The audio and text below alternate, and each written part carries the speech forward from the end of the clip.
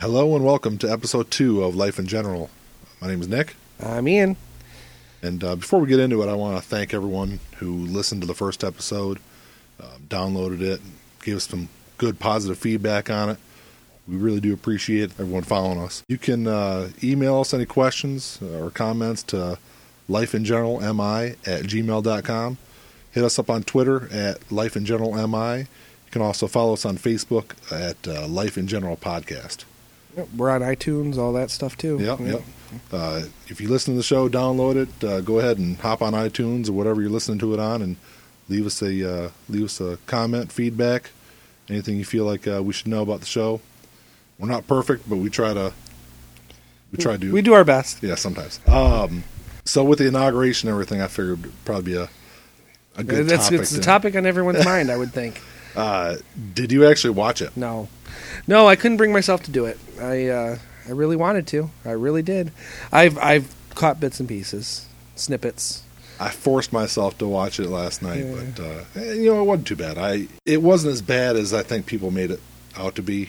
You said it wasn't all roses and everyone sing Kumbaya like it was with Obama, but I don't know. It sounded like a lot of his other speeches. Well, and I think he's kind of a one-trick pony when it comes to speeches anyway, personally. I mean, he's never really deviated styles, much less topics, but, he does deviate from the truth quite a bit. And that's why I think it's kind of interesting to see what they do from here. Right. What kind of policies are going to lay out. I know that the first executive order he's already signed, basically telling the rest of the government that they don't have to do anything with the Affordable Care Act that's going to harm anyone. So I think it's kind of laying the groundwork to repeal. Repeal and replace, or just repeal? Because I honestly don't think they have any fucking clue what they want to replace it with. That's kind of the funny thing is, over the last couple of weeks they've been talking about repealing it and replacing it, and that they want to have something to replace it with within 6 or 8 months, but they've had 6 years. That's to put something together. That's my point too. I keep telling people, I'm like, yeah, they keep saying repeal and replace, but they've been saying that for 6 years and they still have no plan. No. And I get the feeling that they don't necessarily want a plan. Do they really? Do they really want a plan? And I feel I hate saying they, because then it becomes an us and them situation. I don't want to be like that. But I think one of the thoughts out there is that they want to, best case scenario, get rid of the Affordable Care Act, replace it with basically the exact same thing, and call it Trump Care. So it gets rid of any kind of legacy that Obama has. I think voting for Trump does that by itself, doesn't it? Really? It does. Trump Care, that sounds scary, doesn't it? But I mean, even Obamacare never sounded right, but Trump Care, that just... or Romney Care, as they like to call it originally. Even Romney Care sounds better than Trump Care. To me, I don't know. That just sounds terrible. It seems to me that if that's the case, and they get away with it, which chances are they would, if that were the case, it really, more than just voting for a reality TV star for president, I think that really signifies how utterly stupid the people of this country are. If they could really, if it works, I don't think that'll really happen. I think they're gonna repeal it. They're gonna put something in place that's gonna be not as good. No, of course not. But there's precedent for what you're saying too. Trump has taken credit for carrier keeping jobs here when those plans were in the works for months before he was even involved. Yeah. Ford, same thing. And that was actually agreed on almost a year ago. Right. And he has had no problem taking credit for that. So I wouldn't put it past him to do what you just said. Yeah, and let's face it, the Affordable Care Act does need some work. Oh, of course it needs does. a lot of work. Of course it does. It wasn't a perfect plan. No. But you think about it, a lot of people talk about, the insurance companies are jacking up rates, which if you think about it, when they originally wrote the bill, the whole Medicaid expansion was supposed to fill in a lot of these gaps and take a lot of the financial burden off of the insurance companies. Right. But a lot of states didn't take the expansion, which shifted more of a burden onto the insurance companies. So after a couple of years, they said, look, this isn't working for us. We need to do something. So they started raising rates. Right. To me, the alternative is a single-payer system, but That's just me. Well, yeah, I mean, I just don't think it'll ever happen here. Chances are it won't, but should.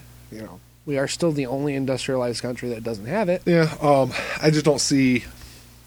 No, Why do you think that is? Why do you think we Americans can't get behind that? We have no problem letting the government take care of our defense. We have no problem letting cities and states, local governments take care of our policing, protection, fire, schools even. Well, at least right now.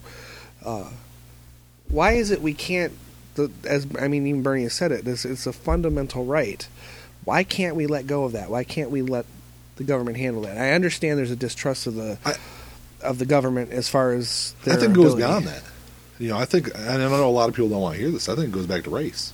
I read something last week from Pew Research, and it said that starting with the 1968 election, no Democrat has won the White House with a majority of the white vote. None of them. Mm-hmm. And I think really because the race relations in this country, the way people look at race, I think that's why Scandinavian, progressivism will never work in this country. Right. Well, they don't have the race issues that we have, or any at all, really. No.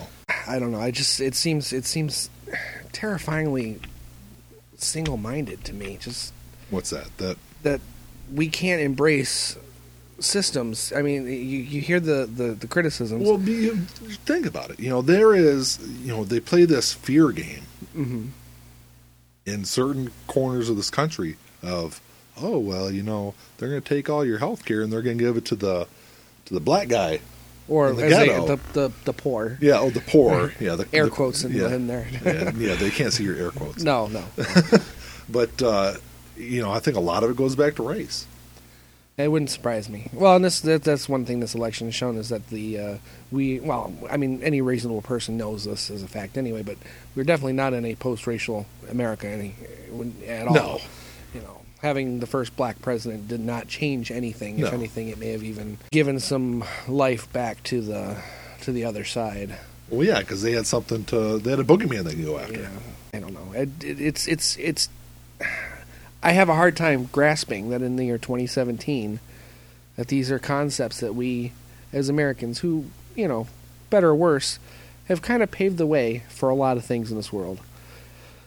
And we can't embrace simple social equity. It's still a foreign concept to us. I don't understand that. I just think there's a lot of people out there that don't understand what other people go through. They don't have any interest. You can look at polling and see that. When do you think that that happened? I mean, we haven't always been a selfish people. I don't think. I mean, I don't know how people acted with each other 200 years ago, but you get this idea. Selfish in what way? Selfish in that sense, that inability to have empathy for others. It seems to me like there was a time when we were better than that. We were able to see beyond our own experiences and at least be courteous and kind to others. I think a lot of it changed in the 60s with everything that was going on. Yeah. The hippies. Fuck those hippies.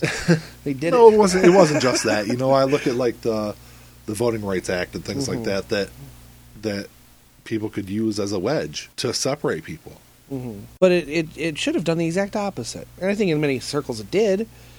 If you have a group of people who are separated by laws or lack of laws that give them the same basic rights that everyone else has, when you bring them into the fold, it should be legitimately bringing them into the fold. The Voting Rights Act should have been something that brought people together. I know it didn't, especially in the South, primarily in the South. But I just don't. That was 50 years ago, 60 years ago. Which really, if you think about it, it's not that long ago. No, but look at all the other accomplishments we can make in short periods of time mm-hmm. as Americans. Throw out that American pride. We've done a lot of great things, and we've done it in very short amounts of time. Yeah. But we can't seem to let go of hatreds and selfishness the things that have existed for 200 years. It seems very simple to just let that shit go, and we can't. It's definitely easier said than done. Of course, but I don't understand why. I really don't. I don't know. I guess I'm. You're asking a big question. I'm asking a huge question. But back to Trump. I don't see. I agree with a lot of the stuff he says. Not all of it, obviously, but I agree with a lot of the stuff he says. But I just wonder how he's going to. I'd love to have jobs brought back. I'd love to have factory, blue collar work come back. These high paying jobs that we've lost over the past 30 years due to Reaganomics. And NAFTA. Yeah, but I don't see how he's going to bring that back. No. If he puts tariffs in place or does something like that, could start a trade war with China. Right. So, well, it's not even a trade war. I mean, that's obviously a concern. But he can't do anything to change those things without first attacking the things that cause that, specifically like NAFTA. And I saw a number the other day. It was I don't remember where it was, but it's and don't quote me on this, but I think it said about 400,000 jobs could be lost in this country if NAFTA were to be attacked, as he has said in the past he wanted to go after NAFTA. So, and it's kind of like the Affordable Care Act. It's like you can't change it. Well, I shouldn't say you change it. You can't put something new in place without getting rid of the old one, and there are consequences to getting rid of the old one. And are we ready for those consequences? You're going to have to tear the system down and rebuild it, I guess. We can't do that, though. The system it's too ingrained in everything else. You just can't break it down first. You have to fix it slowly over time, which I've come to learn because I never liked the Affordable Care Act. I think it benefited the extremely poor, which was very good. Yeah. But it did nothing for the middle class. No, it didn't. In fact, it actually, I think it hurt the middle class and even the lower middle class. I liked it as a gateway to single payer. If that's what it was. Because I don't think it could have been. I mean, there were mechanisms put in place that after it was passed in 2011? 2009. So it was after 2 or 3 years, states could opt out of the Affordable Care Act if they could put a similar program in place to cover everyone. Which most of the states that would opt out of it wouldn't want to do that anyway. But Vermont was really close to passing it, a single payer system, which made it pretty far but ended up dying before it was voted on. There was another state, I think it was North Dakota, that was pretty close to passing one also, but nothing really came about. Doesn't San Francisco have an in-city health care plan that's single payer? I believe they do. Their taxes are huge, and it's mainly because it's such it's one city rather than a federal government. March 23rd, 2010, by the way, is the Affordable Care Act. Really? Signed into law, yeah. I couldn't remember. For some reason, 2009, after I said it sounded too early. It was after the midterms. Or during the midterms. During the midterms and all that, yeah. Yeah, San Francisco, because it's a small environment, the taxes obviously are outrageous. But everyone in the city of San Francisco, I believe, has health care through the state or through the city as a result. It's only going to take one state. It's only going to take one state to figure out how to make it work. That's how it happened in Canada. I think it was, I don't remember what province it was, but it started in one province. And over a number of years, it's spread around. It's spread across the rest of the country. I never really looked into the history of Canadian healthcare. I know it's been attacked as being single payer and having problems. I always just assumed because that's the thing is every system is going to have problems. Of course, but I always assumed Canada was single payer because it's still part of the British Empire. Yeah, and Britain has had they're part of the Commonwealth. The Commonwealth, thank you. And Britain's had universal health care since the end of the war, maybe even before. That was all part of their austerity. I don't know when Canada passed theirs, though. I'll have to look into that, too. I thought it was before that, though. I don't know why I was thinking it may very, very well been. Maybe I don't know why I could be wrong on the on 30s or something like that, too. But I could be very wrong on when Britain established their... I thought they had it before the war also. Right. Well, we'll look it up as we're talking. Yeah. Trump. Anyway, how do you feel about the response to his inauguration? The lower number turnout that, of course, according to him, didn't exist. Well, like I was talking before we started recording, the press secretary, his first press conference was basically just arguing about the numbers. They were trying to say that there's 440-some thousand people that were there, and according to his speech, he said tens of millions. Yeah, I know that. But so we were, all the pictures they were showing during the inauguration and on the news last night, it looks like there's a lot less people. Right. But the problem I have with this goes back to my issues with the media in this country, but the problem I have is there's really no way to tell when they took those pictures. The pictures they keep showing of Obama's inauguration, the side-by-side pictures. They show them side by side, but the pictures of Obama's inauguration, you don't know if that was during the swearing in. Right. The pictures of Trump's inauguration, you don't know if that was taken at 10 o'clock in the morning. True. You really don't know. From all accounts, from the people that, the crowds at the parade and stuff like that, it looks like there was a lot less people there.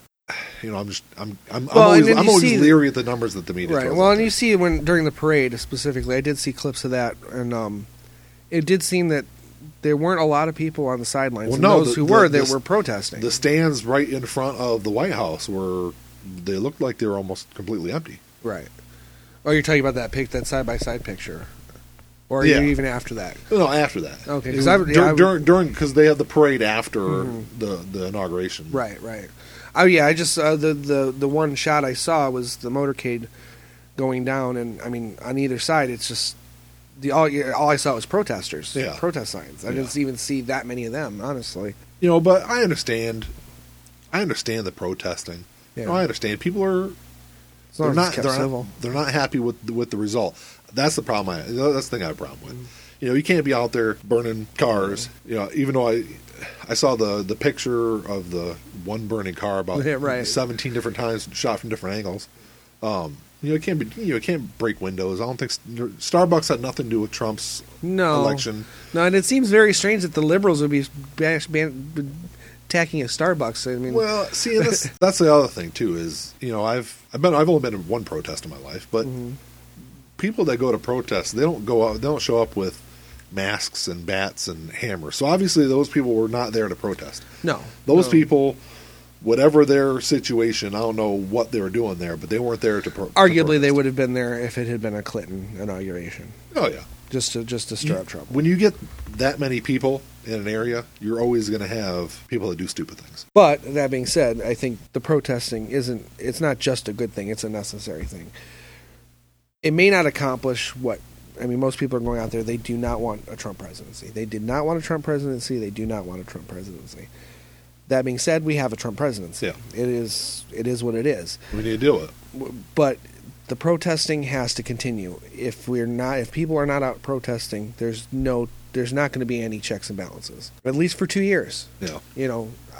Regardless of where Trump and the Republican Party diverge on the issues, they're going to do their thing, he's going to do his thing, and no one's watching them. They're just going to do what they're going to do. Yeah.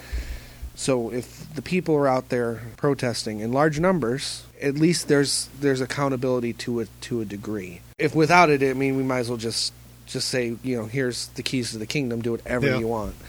And I think that's a terrifying concept. That's more terrifying than anything else. Yeah. And the other side of that is what do the Democrats do?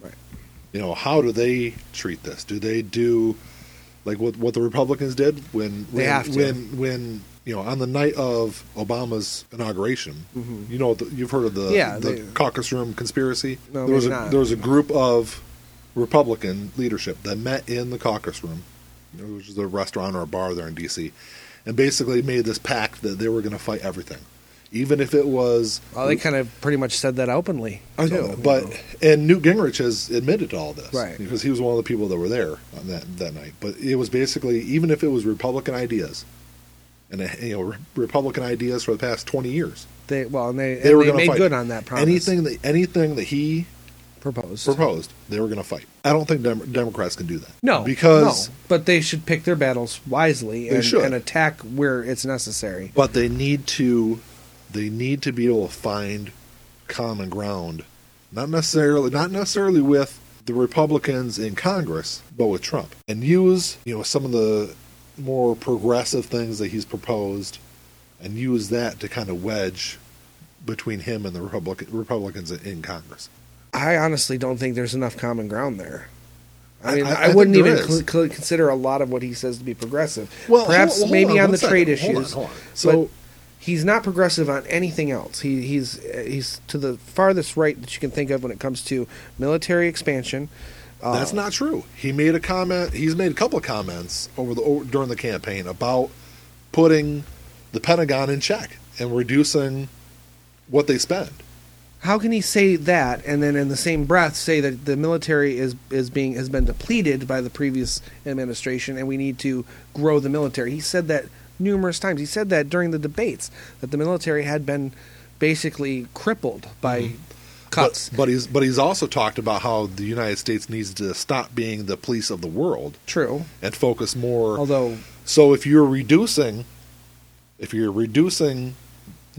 presence on, outside of the country, you can of course build your presence inside your country. Just as long as he doesn't try to march down the street with grenade launchers or anything. You really can't. I mean, I don't believe that we still need 50,000 troops in Japan or Germany. I don't believe we need that. That's the number, but I don't think we need that. Those wars have been over for 70 years. Could we reduce those by 80%? Yes, because I understand the point of having them there is to have it's strategic. It's strategic. But we don't need 50,000, and then 50,000 seems to be the magic number because that's how many troops were left over in Iraq. Yeah. So they're still there. Maybe they still need to be there. I don't know. I'm not a strategist. I've never been in the military. I'm not even very good at Risk, the game, so I'm not even going to comment on that. But I honestly don't think we need those numbers, so I see that side of the coin. But he also is talking about expanding our nuclear program. That's farthest thing from a progressive idea. No, I didn't say they were. Here's an example of what I'm talking about. 13 times during the campaign, he made a comment about how the Republicans were going to try to end Social Security and Medicare. But he wasn't going to allow them. He was going to stop them from doing that. They can't end Social Security. People pay into that. But they can if they privatize it. Well, and that's the whole thing. So find those areas like that. A week or so back, a week or two back, he made a comment in an interview that that the new healthcare plan was going to cover everyone. What did he mean by that? Did he mean single payer? Single payer? I know some people were speculating about that. So that's why I said you've got to be able to find ground to work with him. If you can't work with him, then you end up being another do-nothing Congress, and the media is going to beat you over the head with it. Which, again, I mean, you attack the media. Why is it that every time the liberal side stoops a little lower to the same level as the Republicans, or the conservative, not all Republicans, but conservative side, they're demonized, but the conservatives were never demonized during that time. No one ever called them. It's all about money. They never called them out. You can't have a pluralistic system that's uneven, and it's uneven. And then Trump is kind of the embodiment of that. He got away with saying things that no other politician could ever say. And if he had been a Democratic nominee, there's no way he'd even have won based on that. He could have said exactly the same shit. He never would have won if he was fighting. If he's saying those things on the side of liberal philosophy, progressive philosophy. Yeah. There's no way. The second it becomes conservative, it almost gets a blank check to say and do whatever you want. And it goes back to money. It's like I hear people talk all the time about the liberal media or the Republican media. There is no such thing as Republican and liberal media. No, it's obvious. It's a lie. If you hear people say that, you need to stop listening to them. Mm-hmm. It's all corporate, and it all comes down to money. So, but you're saying the liberal side doesn't have the money? No. The corporate media is controlled by the conservatives. Is what you're saying. Yeah. So they all these corporations, GE, whoever it is, that owns the networks, their money is with the Republican side of it, the big business side of it. Well, that I don't know. I know what you're saying is true. It's just That's why Keith Olbermann was fired from MSNBC. Same with Phil Donahue was fired from MSNBC because of their anti-war, anti-big business mantra that they had. Mm-hmm. So where does Fox News then fit into all that? Because Fox News has never hid the fact that it's a conservative network, or that it's even run by a heavy conservative. So how can there be opposing views if they're essentially they're being run by the same mentality? The views are extremely opposed. You watch, say, MSNBC, and then you watch Fox News. Mm-hmm. They could be reporting on the exact same thing, and it's from extremely two different perspectives. Because they know their audience. They know what's going to draw in the money. Okay, well, yeah, that goes to the whole profitization of the media. Yeah. But even beyond that, when you're talking about actual ideology as it relates to the media, it seems funny to me that a slightly more liberal network such as MSNBC, which I don't think is as liberal as people think it is, but it's still, It's not. we'll say it's just to shy of the center. It's just to the left of the center. It is. Opposed to Fox News, which is maybe 4 or 5 steps to the right of the center. Yeah. If their ends are the ends are the same, how can the means be so different? He's sitting here talking about this. I'm almost feeling like we see the negatives. We're not qualified to find solutions to any of this stuff. But it doesn't seem like anyone's qualified to find the solutions to this stuff, because people have been trying to find it for 40 years or longer. I guess you could even argue. I don't know. It's just with a Trump presidency, it's more so. It's not that I think his ideas are bad. I don't trust him. I don't trust his character. I don't trust that I don't even know if he even has a plan beyond right now. He knows what he's doing right this minute. Beyond that, he has no idea. That scares me. The fact that he has no real opposition in the House or the Senate. Well, he does in the Senate. Not enough. They have the filibuster. Yeah. They have the filibuster, but again, how far can they take that without looking petty, as you were just pointing out a little while ago? So, I mean, ultimately, there's going to be a lot of things. He has no one really. There's no opposition. Well, see, and this is the thing. When Obama took office, the Republicans didn't try to find any common ground on anything. There was nothing. Right. They couldn't agree on anything. If they agreed with them, oh, well, here comes the Tea Party, and we're going to put somebody else in your place. Right. So I don't want to see that happening. So you don't want the liberal side to have a Tea Party of their own? I do. I would love to have, the marches, all these women marches and everything. I would love to have that turn into, a Democratic Tea Party. Mm-hmm. But I don't want the Democrats to fight everything. If Trump and the Republicans put out a plan that the Democrats have supported for 25 years, they should support it. Has it occurred to you, though, that knowing Trump as we do... Well, we don't. But no, based solely on the last, say, 2 years of Trump and how he's run his campaign, there's good possibility he's going to be a one-term president. You can't see that. No, I mean, I'm not saying that as a certainty. I'm saying there's a possibility, and there's always a possibility. I'd say it's better than 50%. I wouldn't even go that far. I would. Because and the reason I say that is because it really depends on who the Democrats trot out there in 4 years. That's true. I was not a big Hillary supporter. No. She obviously had some really big issues, and I think that's what ultimately led to Trump winning the election. Mm-hmm. So if they put somebody else out there like her in 4 years, or God forbid she runs again. Say that. Oh God, no. I totally agree with what Bill Maher said last night. He thanks the Clintons for their 30+ years of service, but he never wants to see them again. I totally agree with that. Yeah.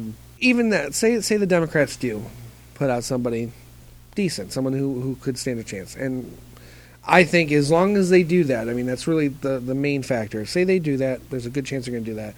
There's a good chance it's going to be a one-term presidency. If you have too much common ground, look at his polling numbers. He's the most unpopular person to ever be inaugurated. Yeah. I don't see those numbers going up. And say theoretically they don't go up. Say they even go down. How many Democrats can he take with him? And how many Democrats are not going to want to attach themselves to him? Even Republicans. I mean, Republicans have... Because you have to have something to run on. In 2 years, the Democrats have to be able to go out there and say, look, we understand these were tough times, that this happened, whatever happens, with the ACA or whatever. But we were willing to work with them on these issues, and this is what we did. But they don't even have to... Because if the Democrats go out there in 2 years with nothing to show for it, then you know what's going to happen. What I'm saying is, it almost seems to me like it'd almost be better for them to do little to nothing, not oppose, but just not connect themselves to it either. Part of me, it's there's secretly I want Trump to fail. I do. See, I'm being very honest. I want him to fail because I don't want. If he fails, we're all in trouble. Not necessarily. It's going to be painful, but I don't think we're all doomed. No. But the reason I want him to fail is if he fails, there are going to be people that are losing their homes, losing their jobs. But see, that's potentially going to happen if he doesn't fail. Theoretically, you're talking. Look at his tax plan. His tax plan. There's going to be people who make under $30,000 a year whose taxes are going to go up. Oh, yeah. Mine included. My taxes are going to go up. What they just did with FHA loans yesterday, right, are going to make my mortgage was going to go down. Mm-hmm. And it's going to go up. Now it's not going to. Right, and these are things that he hasn't even done anything. Yeah, and these are already symptoms of his presidency. Succeeding, we're doomed. Failing, we're doomed. No, I think he can have a somewhat successful 4-year term and still not be reelected. True. It all depends on who the Democrats put out there 4 years. Well, my point is to saying that I secretly, not secretly, but deep down I want him to fail, is I don't want this to become the standard. I don't want his type of candidacy, his type of presidency to be the standard. And it will, if he succeeds, it very well could be. We could be looking at President Snooki in 20 years, and for whatever reason. If he is a wildly successful president, I think you're going to see his sons take that mantle. Oh, for fuck's sake! It'll be the next political dynasty. Oh. If he is wildly successful, I want him, and I want the country to succeed. I want the country to succeed. I do. I don't want him to fail. I want him to be a successful president. I just don't want him to win re-election. And I think, but you can't have that. You can't have that. Why if he's successful, he's going to be re-elected. Jimmy Carter was a successful president. He wasn't re-elected. But see, that's the thing. I don't think Jimmy Carter was all that successful. He didn't do anything wrong, and he did some good things. But I mean, name one thing. Look how he handled the embassy issue. He handled it poorly. No, he didn't. Actually, Jimmy Carter had a plan in place to have an agreement taken care of. The hostages were going to be released, and then it was Reagan's people that went in and said, "No, hold on till after the election, and then we'll take care of you with arms or whatever it was." Mm-hmm. So he kind of got screwed over in the whole deal. That was the October surprise. Okay. No, Iran-Contra was something different. Oh, okay. Yeah. Depending on what the Democrats do over the next 4 years, it was really going to decide how the election goes. Obviously, if they go out there and just repeal the ACA and not really put something in place that's going to create coverage for those 25 million people or whatever it is are going to lose coverage. Right. I think the number is 60,000 just in the state of Michigan. They're on the Medicaid expansion. Right. That sounds about right. If they repeal that and then don't do anything to help those people, pretty much whatever else he does for the rest of his first term is going to be really hard for him to win re-election. Okay. So, I mean, and that's why I said I'm willing to give the guy a chance and see what they do. Like I said, there's a lot of, at heart, I'm a protectionist. I want to see us take care of our country. I want to see us take care of our jobs. I really don't care about creating jobs in Cambodia or creating jobs in Mexico. I want to create jobs here. Right. It all depends on. I want to see how they plan to go about doing that.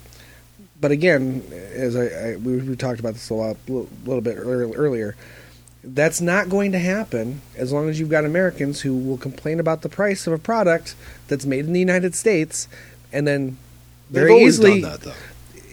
True, but it's easier now because now you've got Walmart's full of foreign-made products at bargain bin prices. Guess what?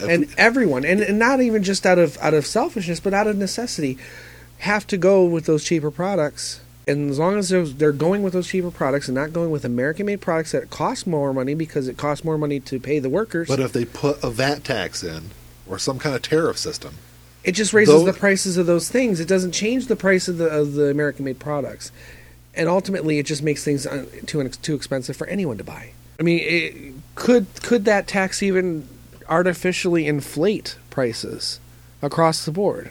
What a VAT tax would do would be make it pretty much put everything on an even playing field. But again, when you're dealing with the economy, much like the media. Things can't function on an even playing field. Things at Walmart are cheap because there's 8-year-old kids being paid 2 cents a day to make the stuff.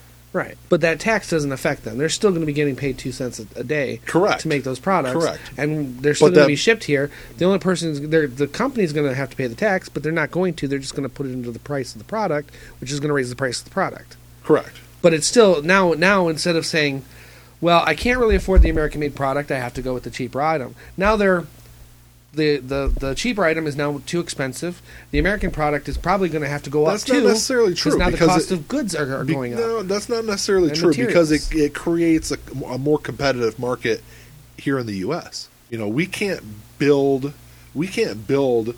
weapons without China because we get all of the components from there. Right. So if we're no longer getting those parts from China, we're going to have to make them here. And if you create a market to where, well, you're making T-shirts, let's say, and I'm like, well, I see that I can do that a little cheaper. It creates a healthier market here in this country without the stuff coming from China or Taiwan or wherever it's coming from. Okay, I can buy that, but it seems like there's going to be a heavy amount of growing pains to get to that point. There will be. Of course there's going to, because we've had this, all these free trade agreements for 30 years, killing the middle class and killing blue-collar jobs in this country. Right. I guess the question is that... You've got to start somewhere. You've got to do something. Do you really think that corporations will allow that to happen? That's a whole different argument. We have to remember that Trump is a corporation. Yes. The very name is a corporation. Yeah. And I don't necessarily see him risking his business interests, even if he is the president. He can't even divest himself from his own business interests. No. He's tried every loophole to get out of doing so. Yeah. And I was at a seminar in Pennsylvania a week or two back, and they had a whole section where they talked about Trump and how he's pro-business and how he's going to be good for businesses in this country. But what kind of businesses? Exactly. Or how is he going to go about doing that? How is he going to be good for business if his plan for being good for business is cutting all their taxes? How is that good for the country? It's not. It's not. It's counterproductive. You might as well have those jobs in Cambodia or Mexico because it's not doing you any good here. Right. Because all that's doing is raising everyone else's taxes in the area. Right. Well, anyone under a certain dollar amount, because like I said, the Trump tax plan that I read, and this was a month before the election, it seemed to me, as I understood it, was kind of more of a flat rate. Yeah. 15%. Me and people I know are probably more in the 11.5% to 12.5% tax brackets. Thereby, we're talking 3.5% increase in our taxes, minimum or maximum, up down to about 2.5%. While his will be cut by drastically. What? Well, he doesn't 45%. Well, that's in a perfect world, 45% yes. tax cut for him and his ilk. But that being said, if he, I just don't see him doing anything that would hurt his business interests. I can only see him doing things that might help his business interests, and it goes right to what you just said about you might as well not even bother. And the Republicans really, I don't think they really want to get rid of NAFTA. No, all those corporations benefit. Oh, of course. It was their idea. George Bush Sr. was the one that put NAFTA together. It was signed into office by Clinton. By Bill Clinton. Right. And I know he did it as a compromise to other things. But it was negotiated by the Bush administration. So why have they been so vocal against it for so long? It's easy. It's an easy thing to bang against. So, but you're expecting these people who wanted this, got it, benefit from it every year. You were expecting them to do something to change it. Yes. Okay. Are your expectations realistic? That applies to a Trump presidency. I'm hoping he can do something. I just don't. But he gets nothing out of it. All he needs to pass, something to repeal NAFTA or whatever. All he needs the Democrats' help, and that's where they need to find common ground to work with him. Okay, so he needs their help, but I just don't see him doing anything that will hurt him personally, his business interests personally, at all. I don't see him being this conservative savior that everyone thinks he is either. I don't see him championing the common man to the extent that he would hurt his businesses. Yeah. Even though I think he makes it sound that way. He's very good at making it sound that way. But he will not do it. So if he's not going to do that, if he's only going to do things that are going to benefit him and his ilk and his tax bracket, then all I can say is I want him to fail. I think he knows he has to. He knows Does he has he really to do something. care? I think he knows he has to. If he goes out there, because that was a big part of his campaign. There was the wall on the Mexican border, and there was getting rid of NAFTA and bringing jobs back to the U.S. If he's only able to build a wall and not able to do anything else with free trade, I don't think he's going to be able to do either. Well, the wall's already been approved. It was approved back in 2006. Yeah, that Bush wall. But that's it's not a real wall. It's 700 miles of a wall. It's more 700 miles of a fence, but okay. Yes, and that's probably what it'll end up being. But, if he's not able to do anything with jobs or free trade, he's going to have a hard time being reelected, and he knows that. He knows that. Mm-hmm. Just like he knew he needed to do something with the Affordable Care Act, another big part of his platform, and that's why they're going to repeal it. But to replace it, he needs the Democrats' help to replace it. He cannot replace it with just Republican votes. I think we get a lot more accomplished in this country without Republicans at all. No, but that's being partisan. I think that's the complete opposite. You've got to have there's got to be a healthy balance between the two. But there's never been a healthy balance. There was a healthy balance for up until the probably the early 70s. I don't know. The Republicans helped pass the Voting Rights Act out of necessity, and they still helped pass it. It still got passed with their help. Well, of course. I mean, it did. So there was the ability to. The Affordable Care Act got passed too. Again, not with their help. Not with their help, but things get done regardless of who's helping. But had they not had a supermajority, it wouldn't have got done. There for a good chunk of this country's history, we were able to find common ground, work together for the common good of the country. Mm-hmm. This, the way the politics are in this country anymore, over the past probably 25 years. I would say maybe 20 years. The heavy bipartisanship, at least in my lifetime, I would think was Reagan era. It started with that. I mean, but even the Democrats then were able to work with Reagan. Well, of course. Well, I mean, it's been said I would say 1,000 times. I mean, politicians from back in the day would have been rolling over in their graves to see how Obama was treated by his peers or those who should I think some of the presidents back then probably wouldn't have had a problem with the way Obama was treated, but well, arguably so. But you understand my point. It's a sitting commander in chief was treated terribly by his peers. Yes, that alone, regardless of his skin color, would never have been tolerated before. The obstructionist government, with the Republican Party, would never have been tolerated back then. That's happened before.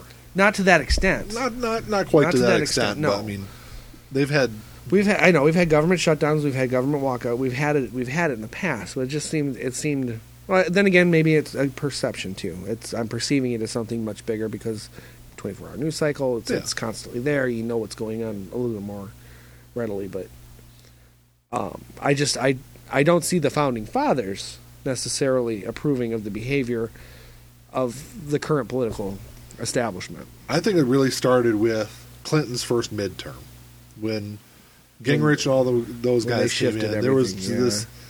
It became partisanship on steroids, and I think it's only gotten worse. But how do you put the genie back in the bottle? Oh, you can't. I mean, it's the only way it's going to happen is if you get enough people who are just so fed up with it that they create a third party that actually is viable. And that's why I kind of hope that Trump is able to somehow end some of the partisanship that happened. That's going on. If they're able to work with, if the Democrats are able to work with Trump, and Trump is able to go to Congress, to the Republicans in Congress and say, look, you need to vote this way, you need to do this, which presidents have done before. Of course, yeah. I think he can kind of break down some of that partisanship. It'll be interesting to see. I know you're not very hopeful. I'm not optimistic at all. And I tend to be. Where's your hope and change? It left yesterday. It was all gone. That term was over. Not that we got it. I mean, you have to be realistic about these things. President Obama, I think, did a fine job. He did an all right job. I mean, he did a fine job considering what he had. He probably could have done better. There was a lot of stuff I didn't agree with him on. Me too. I don't agree with his drone program. I think Guantanamo Bay should have been closed. Yep. Regardless of the obstruction he got from the other side, it should have just been closed. Period. He could have just evaluated. I mean, there's only 40 people left there now as it is. I don't think there's that many. There may not be. I mean, it's a very small number. Those people could easily be moved to somewhere else. Yep. They don't even have to tell you where they're being moved to. If they're already being held technically illegally, just move them somewhere else. Well, not illegally, because it's in a different country. That's why it exists. I know. It's still illegal. I don't care if it's in another country. It's still illegal. And you have to. And that's again, you have to accept these things as part of Obama's legacy as well, because he could have changed. He could have ended that. He could have made sure that not one person was left there that didn't need to be there, and he didn't. We didn't agree with everything he did. We didn't think he was a perfect president. No. And I don't like the Affordable Care Act. I never have. I've never liked it. I'm dead set on this country deserves a single payer system. You hear all the argument about government doesn't work for the people. The government should and has certain responsibilities. Healthcare should be one of them. In this day and age, with the number of people that we have, and the just the overall cost of things, I think the government has a responsibility more for healthcare than anything else, because you cannot put a price tag on life, and that's what life insurance does. And that's why I felt for a long time that the commons, the things that everyone uses, roads, education system, the electrical system, water, healthcare, all that should be run by the government. Because that's necessary. Because it should not be run for a profit. Well, right. There should not be a profit motive in healthcare. There should not be a profit motive in people getting clean water. There shouldn't be, I'm sure people in Flint will agree with that. Yes. The roads, everything. There shouldn't be a profit motive in that. If it's all run by the government and we, the people, don't like how it's being run, well, guess what? You just vote in the people that are going to fix it. Right. We have elections every 2 years. Yes, and that was kind of the whole basis, the whole principle behind democratic socialism, was taking those commons and giving them back to the people. Right. And that's why I don't understand why it shouldn't be there, and it should be. That's where I stand. And it should be. That being said, as you were saying, we're realistic. We understand that. I'm realistic. I don't know if you are always, but. Oh, well. I'm realistic 95% of the time. I say that tongue in cheek. I understand. Believe me, I've had my unrealistic moments. Believe me, I'll admit. So yeah, as far as President Obama goes, I don't like everything he's done. The Affordable Care Act, Guantanamo Bay, his drone programs. I'm not even sure because I don't know all the details. I'm not even sure if his getting Osama bin Laden was the right way to do it. Really? I would much rather have been put on trial, because that's. I don't think you could. You couldn't take him. I don't think you could take him with the principles and ideas behind him. Right. I don't think you could take him and put him on trial. It would be tough. It would be difficult. But I don't think that if we want to, especially spread our principles around the world, and maintain our principles here, we have to adhere to them, even for the worst of us. He, being the worst of us, still deserved a fair trial. And if we're not willing to give that even to our worst enemies, we're kind of hypocritical. That's my point to that. And that's kind of my same idea with the whole Guantanamo thing. Right. Our principles should be our principles no matter where we are in the world. Right, exactly. And that was my biggest complaint about the Bush administration. At the same time we were going through Operation Iraqi Freedom, we were passing the Patriot Act and the Yeah. Homeland Security and all that. Not necessarily taking away freedoms, but setting the groundwork to eventually, potentially, take Yeah. away our freedoms. So if we're not willing to adhere to our principles abroad, as you said, then we're really, it's only a matter of time before we stop adhering to them here. Yeah. So that was my argument with, but with Obama, there was, at least when he did things, I felt that he had the best interest of the country. Absolutely. I'm not sure I feel that way. I can tell you right now, I have no doubt in my mind that I don't think he cares about the best interest of the country. I mean, even though I think that beyond his popularity, I hope that he succeeds and he's able to do something. All in all, we're never going to have that grand leader that just changes everything, and it becomes like, we're never going to have a president who's remembered the way that we remember Abraham Lincoln again. That was probably the extent of it. I don't know. We could. FDR maybe would be arguably as close to it as possible, Well, at least for the Democrats, because the Republicans can't fucking stand FDR, even though he saved this country with his New Deal. But we're never going to have that again. Well, we could. I mean, after World War III, Elizabeth Warren will come in and have a great presidency. Oh God, that'd be nice. Because at least I know her intentions. I know whether I agree with all of her policies or not. Again, like you said with President Obama, at least we know his intentions are good. And I don't think I don't know what Trump's intentions are. I don't know. I hope he's got the best interest of the country. From everything I've seen over the last 15, 20 years, it doesn't really make me feel really hopeful on it. But I try to be positive. I want him to fail. I don't want him to fail. I can't use the word fail. I hate saying it, but it's the only way I can really articulate it.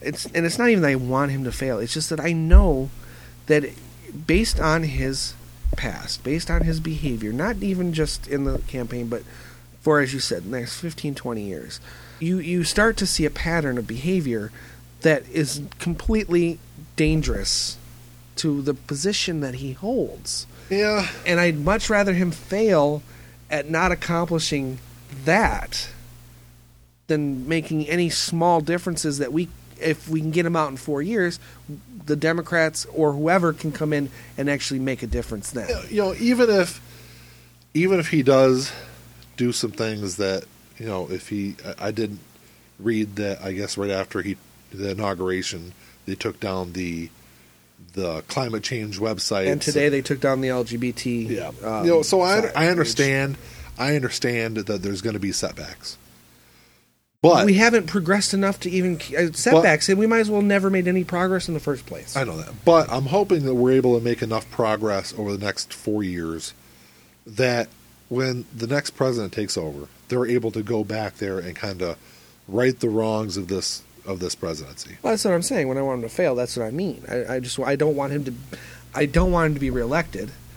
I don't want him to like literally set the country on fire. Yeah, it's failing, though. That I believe that is a possibility. Not to get all hyperbolic on this situation, but you like doing that. I do like hyperbole a lot. I'm good at it. Not as good as some, but I'm better at it than most. Yeah. You can't deny that there's that possibility. You say World War III. That could happen in 4 years. It is. It doesn't take decades to start World War III. No, World War I started overnight, basically. Pretty much over one assassination. Yeah. So it can happen. Obviously, if the United States aligns with Russia, which I know it sounds terrible. Actually, you know what? It's kind of funny to think about the whole Russia thing.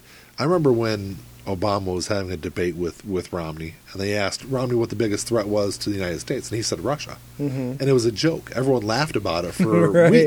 weeks and weeks. It was a punchline. Right. Yeah. And now looking back on it, we're like, well, Romney might have been right. Yeah.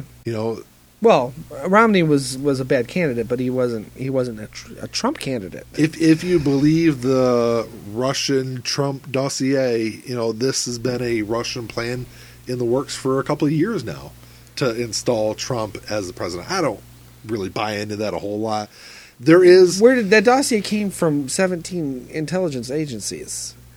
But how much is? But they've all said none of it's been corroborated. I understand that. Okay. But if they're all fine, if all 17 agencies have come to that conclusion, regardless of corroboration, it's, what gives it credence is that Russia has done things like that, right? With other foreign leaders and prostitutes and everything else, videotaping and blackmail. Well, shit. Their leader was part of the KGB. Didn't they assassinate that one guy with like radiation? Like they dosed him. Yeah, they spiked something with like I forgot what kind of compound it was, but it was radioactive and it killed him from the inside out. Really? And it was traced back to the Russian government, Putin's government at the time, because it was his first run as president. Yeah. Where do you think we go back to race relations in this country? Do you fear a Trump presidency as far as setting that back? No, not so much. We did discuss. We kind of mentioned this on the last episode about whether or not Trump was a racist, and I think we both came to the conclusion we don't think he's necessarily a racist, but he doesn't do anything to dispel racism, and some of the things he says is very attractive to racists. Yeah, I think a lot of. I don't think the race relations will necessarily get better over his tenure. Mm-hmm. I think it'll just get kind of swept under the rug. It won't be so basically like the rest of history. Pretty much. Okay. Pretty much. I read an article last week, the week before, about it said something of. Let me see if I can find it real quick. That 88% of all African Americans say the country needs to continue making changes for them to have equal rights with whites. Mm-hmm. Only 53% of whites felt the same way. I mean, that's a big gap. It's a huge gap. That's a huge gap. It's a huge gap. And that kind of goes back to what I was saying earlier about being in your bubble. People don't understand, cultural differences in this country. No. And I think it's like that because, after the Civil War, they kind of racially herded people into certain parts of towns and neighborhoods and kind of left them alone. Well, the ghettos, too. And that's a 20th century thing. Yeah, I mean, redlining wasn't outlawed to the late 70s? Where they would basically take a red marker and circle towns and not loan any money into those areas. Right. Which were primarily, minority neighborhoods. Right. And arguably, isn't Trump accused of doing some of that himself? Maybe not on that same level. Yeah, I'm not really sure. Not on a neighborhood level, but he definitely was accused of denying... I think his father was. Leasing to African Americans. Was it him or was it his father? I thought it was him. I don't want to say 100%. I remember reading that, but I don't remember exactly.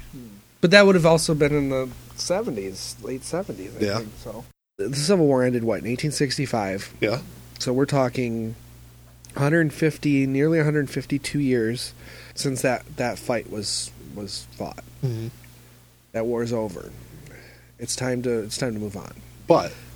And even throw in the civil rights, because I know Jim Crow, everything else, all that stuff is still, we're talking many, many decades in the past. It's kind of time that specifically white America needs to say, you know what, this is getting ridiculous. This is getting petty.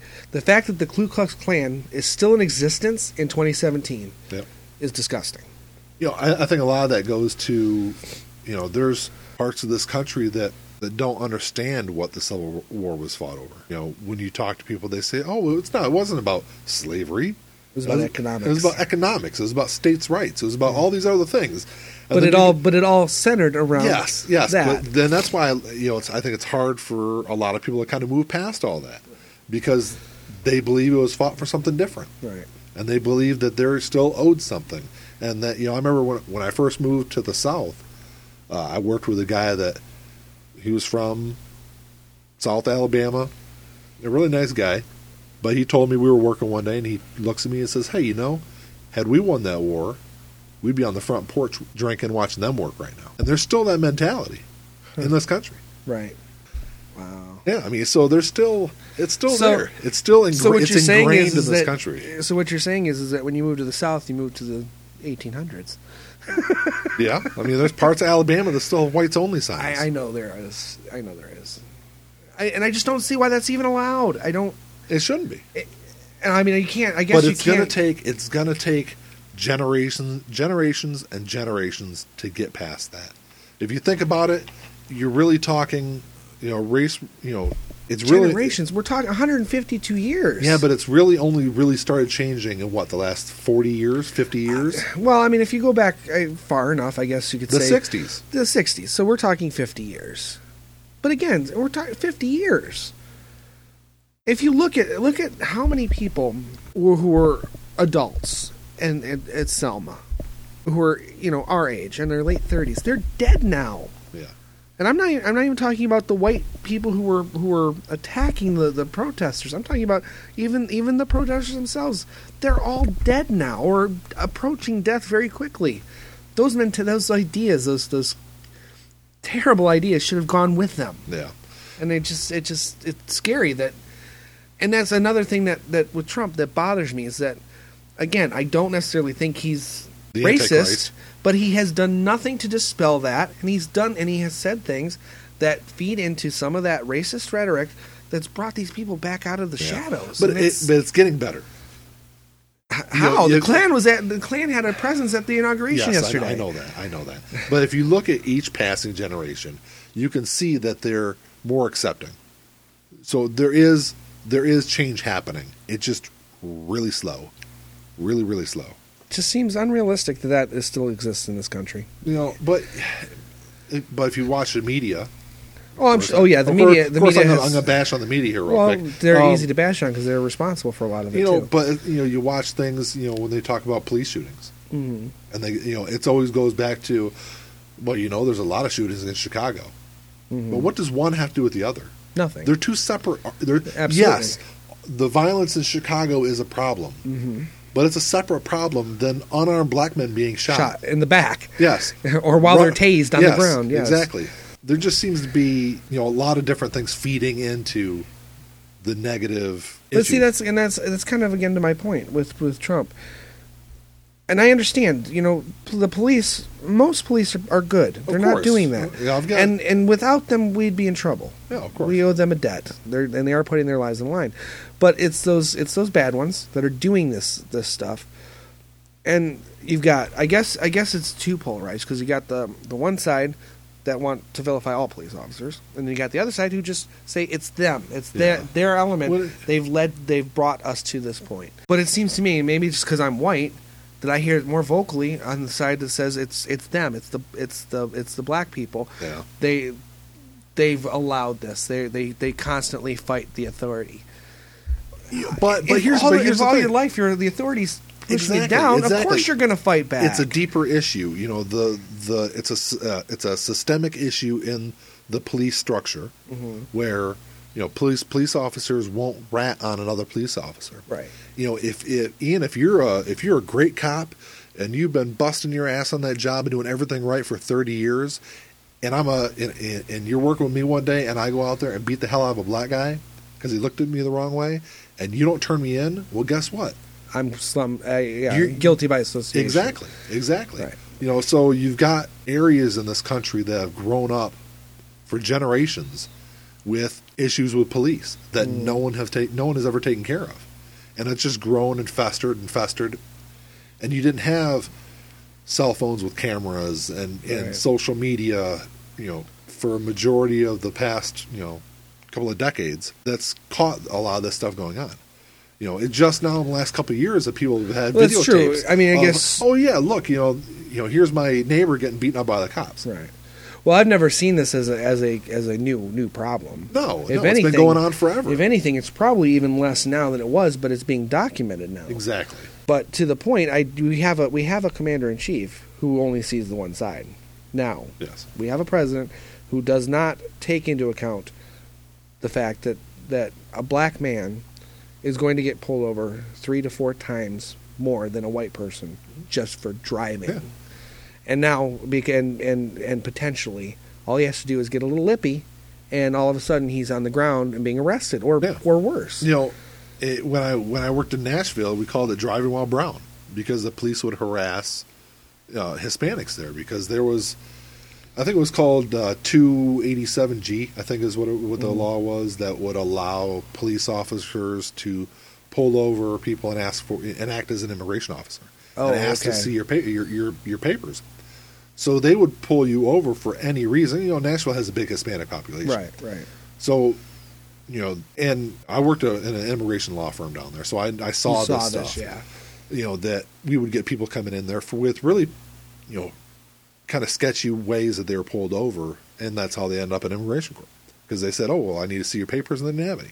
Or they would have because there for a couple of years, Tennessee would give out driver's license without showing citizenship. So, if you were undocumented, you get a driver's license, but you'd get pulled over and you'd have an expired license. They'd run your name, and you're not a citizen. You're not a citizen, so you end up in immigration court. Mm-hmm. So that's where we'd end up fighting for you. Yeah, but there's other things too. Like I remember one client that came in when she was, I want to say she was a junior in high school when she came to our office, but when she was 12, she had stolen a beer from her parents' refrigerator, taken it to school, and a couple of her friends were drinking it in the bathroom. Mm-hmm. A teacher walked in, or somebody walked in, caught them. Yeah.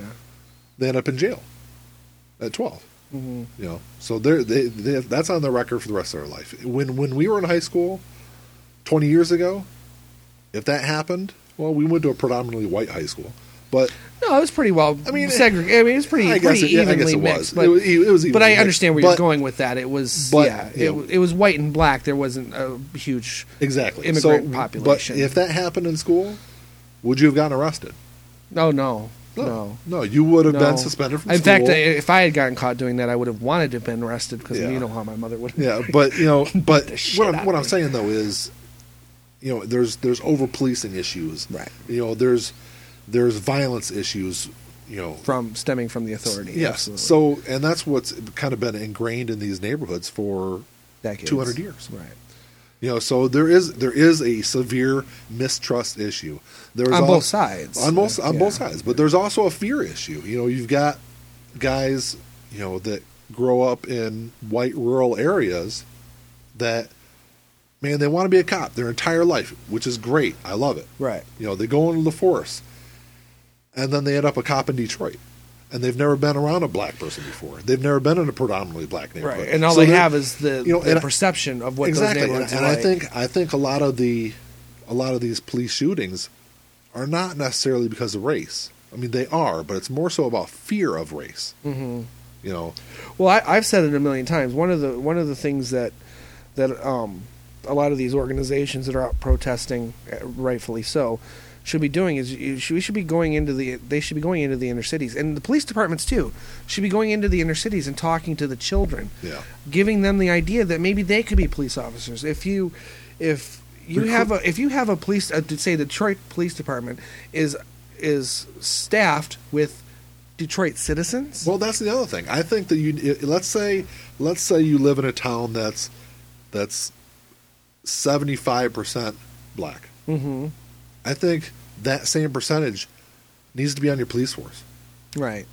Well, I mean, there's a danger of getting into affirmative action is obviously still. You gotta have people that are from the area that can relate with the people in the area. Right, but that doesn't necessarily have to be a color thing, an issue, a race thing. If you live in the area that you're policing, to me that's the most important thing. I don't think that has to be determined by race necessarily. But if say in Detroit, that's going to happen naturally if you're trying to get young kids into the police force. Not only that, but it's raising the floor. Yeah. For economically speaking, you're giving these kids who right now don't have a lot of options, or even hope. And you're giving them not only just the idea that they could be something better, but you're giving them the necessities to do that. And then the floor rises, and not just boys, not just young men, but young women too. But back to Trump, I just don't know how he's gonna help the race relations. It's not that I expect him to do anything special about it, but some of his behavior has gone to the exact opposite. It's accomplished the exact opposite. Yeah. If you take that out of the equation, nothing changes with him really. But the fact is, he has when he says Mexicans are rapists, that's a blatantly racist thing to say. It is. Okay. Blatantly racist, never really stepped back from it, never came back from that, or apologized or anything about it. But it sets a standard. for people who see all Mexicans as drug dealers and rapists and criminals. Because if you live in a rural area where you don't have interaction with Hispanics or anyone else, you don't know any better. And that's my point right there. And that's the thing that pisses me off. Where did Trump win politically? In rural areas. Well, I mean, predominantly rural areas. Yes. Well, that's where most Republicans win. True. But they didn't win in 2012. They did not win in 2008. They won a lot of those places. Yeah, but they just didn't win the election, is my point. No. You know, we talk about getting people mobilized and getting out to stand up for what we believe is right against what we may think that Trump may do. The exact opposite has happened in the past, where people were rallied together based solely on hatred of other people.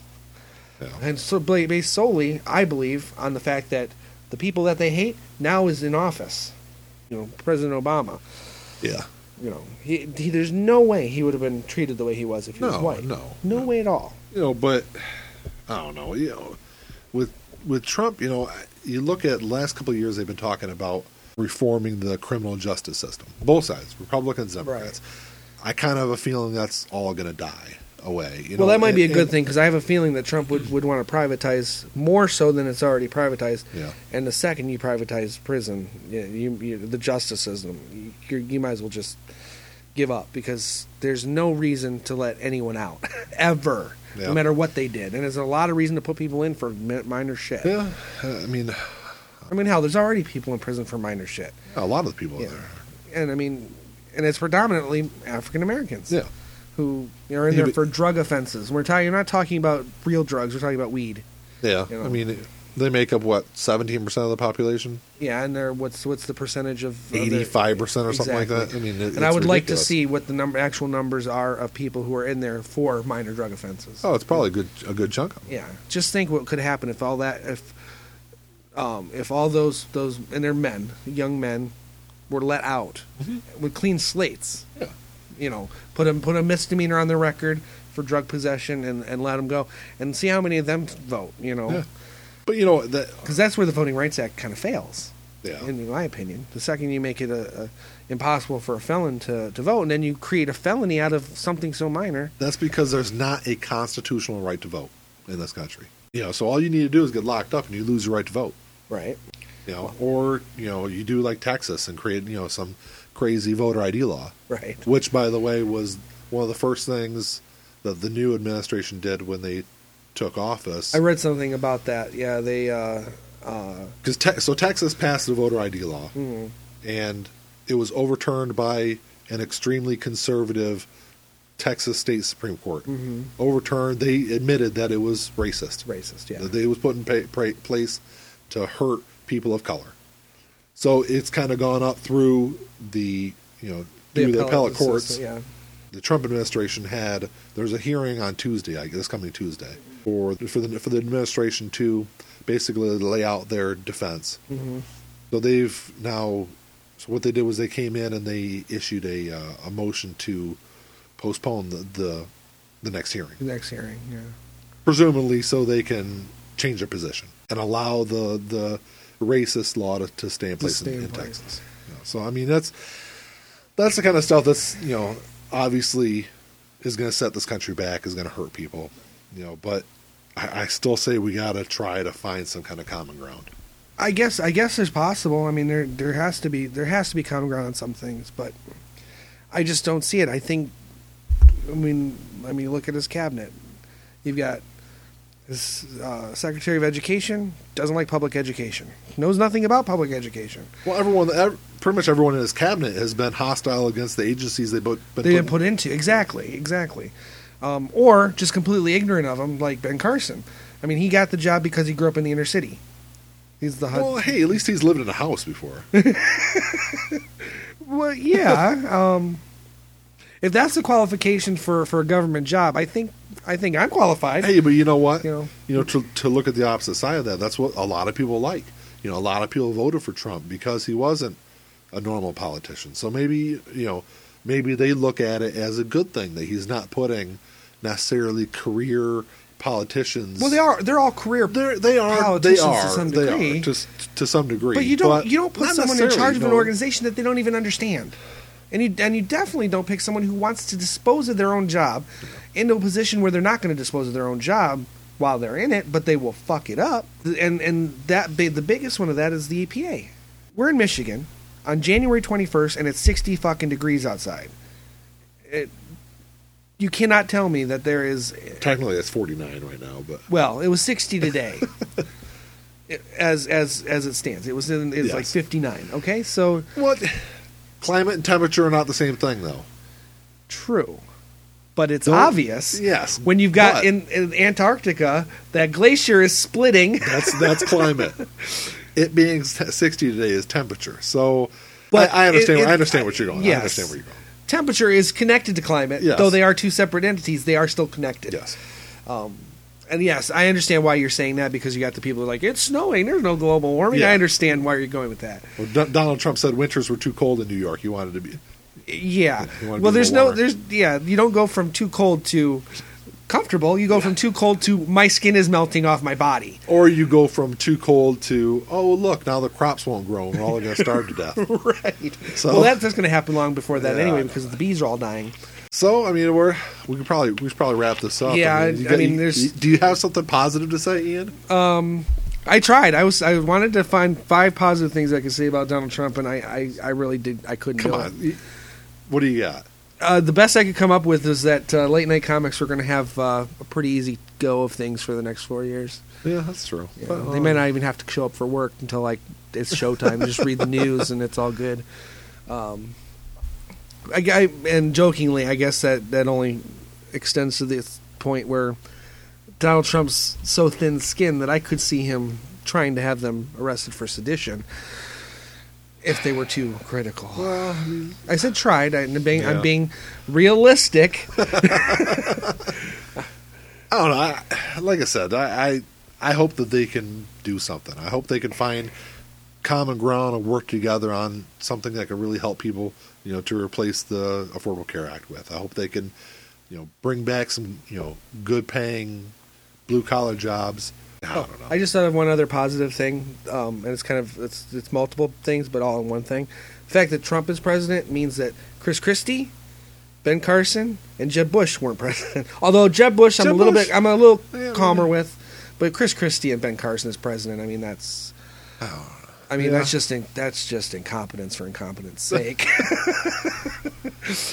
I can even look at Chris Christie now and not see his face when he was standing behind Trump that one day. Oh, yeah. And Trump he was like criticizing New Jersey, and he just like a deer in headlights and like shaking his head. Oh, no. Yeah, that's pretty comical. I love that. That was hilarious. I want to make that my screensaver. That's funny. So, I don't know. I guess we'll wrap it up. Like I said, anything that we were going to talk about, I mean, we're one day in. Yeah. So, I mean, not much we can say beyond our ideas, our perceptions, our fears. I would say hopes, but I'll leave that to you. I'm hopeful. Yeah, I'm not hopeful. I'm not so pessimistic that I think, I don't believe he's going to burn it all to the ground before he's done. But I see the areas where he's going to make things. He's going to regress things, and it's scary because a lot of people worked very hard to progress to those points, and we're not where we're supposed to be as it is. No. But beyond that, I mean, we really can't go too much farther into it without just repeating ourselves at this point. Pretty much, So. But we have 4 years. It'd be a fun. Well, it might be a good 4 years. We have 2 years before the midterms. Yeah. So there's some light at the end of the tunnel, because I think if things go kind of the way I think they're going to go, at least the Democrats will be able to get control of at least the Senate. Yeah. And most likely the House. The only thing I can say, I guess, at this point is I liked what I saw today with the marches and everything. Yep. Politics is not a spectator sport. You got to get out, get involved, do something. If you don't like the way things are getting run, damn it, get in there and do something about it. Right. I agree. Get on your local election board, get into your school boards, do something. Yeah. And at the very, very least, vote. Or do a podcast and just bitch Well, about it. yeah. This is beyond the least. I think Yeah. voting is even more important than this. Yeah, it is. Because let's face it, 46% of registered voters did not even show up this That's last true. time. Yep. And that's disgusting. That's disgusting numbers. Especially since, as you pointed out, it's not a constitutional right. It's something you got to maintain because it can be taken away from Yep. you. And I don't know. I guess that's about it for us in Yep. this one. I guess we'll leave it at that. We'll be back in 2 weeks, probably to talk about something a little lighter. Yeah, hopefully. I guess I'll leave it by saying that, go on and leave us a review and like the show, follow us. All right, guys. Well, Till next time. Till next time. Bye. Peace out.